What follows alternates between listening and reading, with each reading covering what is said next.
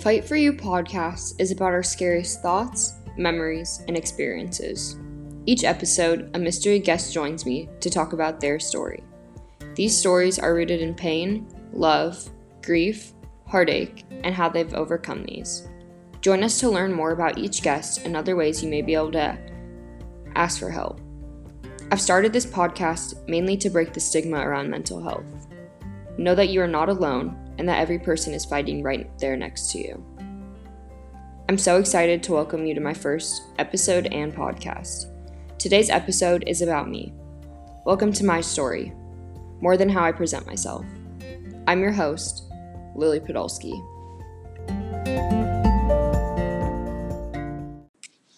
To say the least, I had an incredible childhood. A big, happy family, incredible family vacations. I attended a great school surrounded by great people, but most of all, I lived in a fantastic and beautiful town. To this day, I'm still lucky enough to call this place my home, Bellevue, Washington. After 9 years of living in Washington, my parents made the difficult decision to move our family across the country to Dallas, Texas. As a 9-year-old, I loved the life I had. My friends, soccer, my school, but most of all, Bellevue was all I knew, and anything or anywhere else seemed really scary. My move to Dallas was really hard. Making friends was really difficult as I moved at the beginning of summer and had no chance to meet anyone. Dallas turned out to be pretty similar to Bellevue and gave me some feeling of home, but was never the same. While we lived in Texas, we often traveled back to San Francisco where we had family. The second year of living in Texas, my parents had gotten the news that my cousin Max committed suicide. To us, it was out of the blue. My parents sat us down, said we had a family meeting that day, looked us in the eyes, and told us the terrible news. To this day, the news of my cousin Max marks the most painful day of my life. I was broken. Max and I were close, but not only that, he was my family. I didn't understand why this would happen. Living in Texas was already hard enough, but it had just gotten harder. Not many friends, a new school and environment. I felt lost and very alone. The same day, my family flew to San Francisco. A town that was once filled with color, happiness, and depth felt dark, scary, and alone. I didn't know where I was anymore. It didn't seem the same. Without Max, family vacations weren't the same, stories weren't the same. Nothing felt okay without him. Max's death hit me harder than I've ever shared. Max was an ordinary 16-year-old. Max had the biggest smile and the biggest heart. Max did BMX biking, and he constantly worked at the park, working and learning new tricks. To me, Max would have seemed like the happiest kid. But Max had been struggling, and I had no idea. Max's death left me with a lot of confusion. I wish I had have known that he was struggling. As we traveled back home, I was left feeling unfocused, confused, and broken of the loss of Max. I really didn't understand. As a 12-year-old, most of my friends have never experienced something like this. Actually, none of them have. I saw myself quickly fall into a sad and confused state. I didn't have many people to open up to in Dallas, and I didn't want to tell my parents that I was struggling because he was family to them too. As I got older and started to understand more, I had more questions, and I realized myself getting into a sadder and more lost space. Not only that, as time went on, the house seemed quiet, but I saw my parents growing apart. About 6 months after the loss of Max, we moved home to Bellevue. It felt like we had just got to Texas. I was just getting comfortable. Some of my first thoughts were that I would be able to pull myself out of the state I had been in because I'd be back with my best friends. But things quickly took a turn. After our move, my parents called for another family meeting. This time, it was in our new house that to me seemed really scary. We sat in the big open room that looked over Bellevue, and they told us they had to tell us something. My brother's in the corner, and me on the other side with my face put into the blanket, This time, they would be divorcing. I've always disguised how much my parents' divorce really affected me. I get this question almost every time my parents come up. Do you still wish your parents were together? Is it weird without them together? Is it weird living in two houses? But it's always been a pretty easy answer for me. Of course not. I like them better apart. But my parents' separation had a very big effect on me. As any little girl would, my perfect family had fallen apart.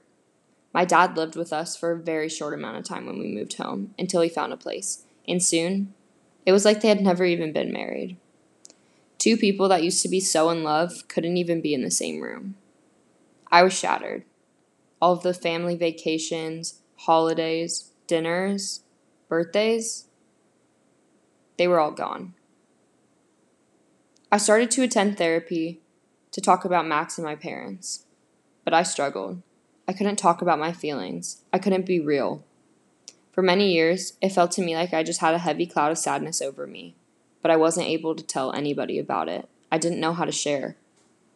The last 3 years, I've been able to accept that I needed help and I needed to talk to someone about how I was feeling and what I had gone through. But by this time in my life, as a 14-year-old, almost 15-year-old, I dealt with severe anxiety to the point where I wouldn't be able to breathe or even leave my bed. I've been taken over by something greater than I've ever been able to control. But only in the last year, I've started on medication, and in the last 2 years, opening up in therapy. Opening up in therapy was a very big step for me and a very big accomplishment. As an extrovert, I wanted to numb the pain. I wanted to forget about the experiences that had hurt me. Usually, I'm told that I have an old soul, or I'm very mature for my age. I'm slowly starting to understand why. I've learned I don't want to forget about my journey because my journey has led me to where I am today. I absolutely still struggle on a day-to-day basis, but I've learned how precious our lives are.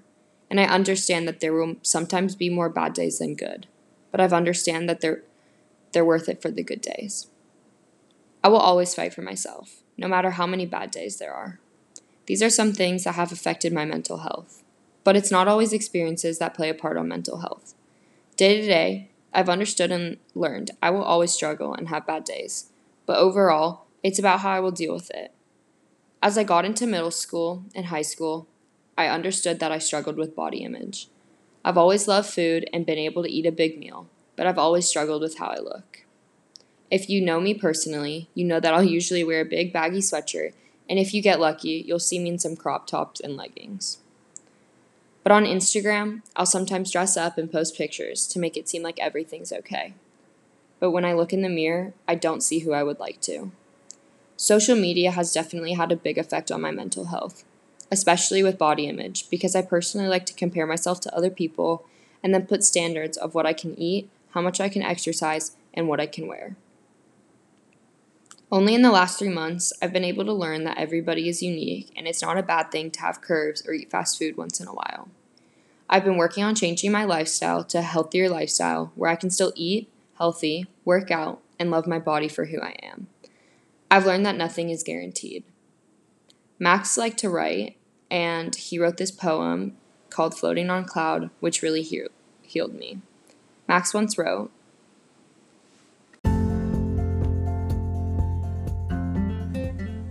"Floating on a cloud, never coming down. Sky's the limit, getting lost, don't want to be found. So high up in the sky, I can see the light that heaven shines. I know everything will be alright. The sorrow inside will soon subside, and you will survive life's roller coaster ride. Today will be day, and tonight will be night, but I promise you everything will be alright." Max Heffernan. Max, I will continue to honor you forever. Thank you for helping me shape me into the person that I am today. I miss you and love you more every day.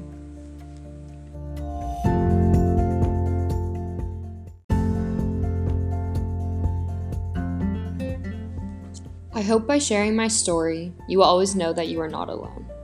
Always remember, there is someone else in this world that has gone through the same struggles that has come out happy and healthy. Thank you for listening to this week's episode of Fight For You. I enjoyed talking about my journey with mental health as a teenager.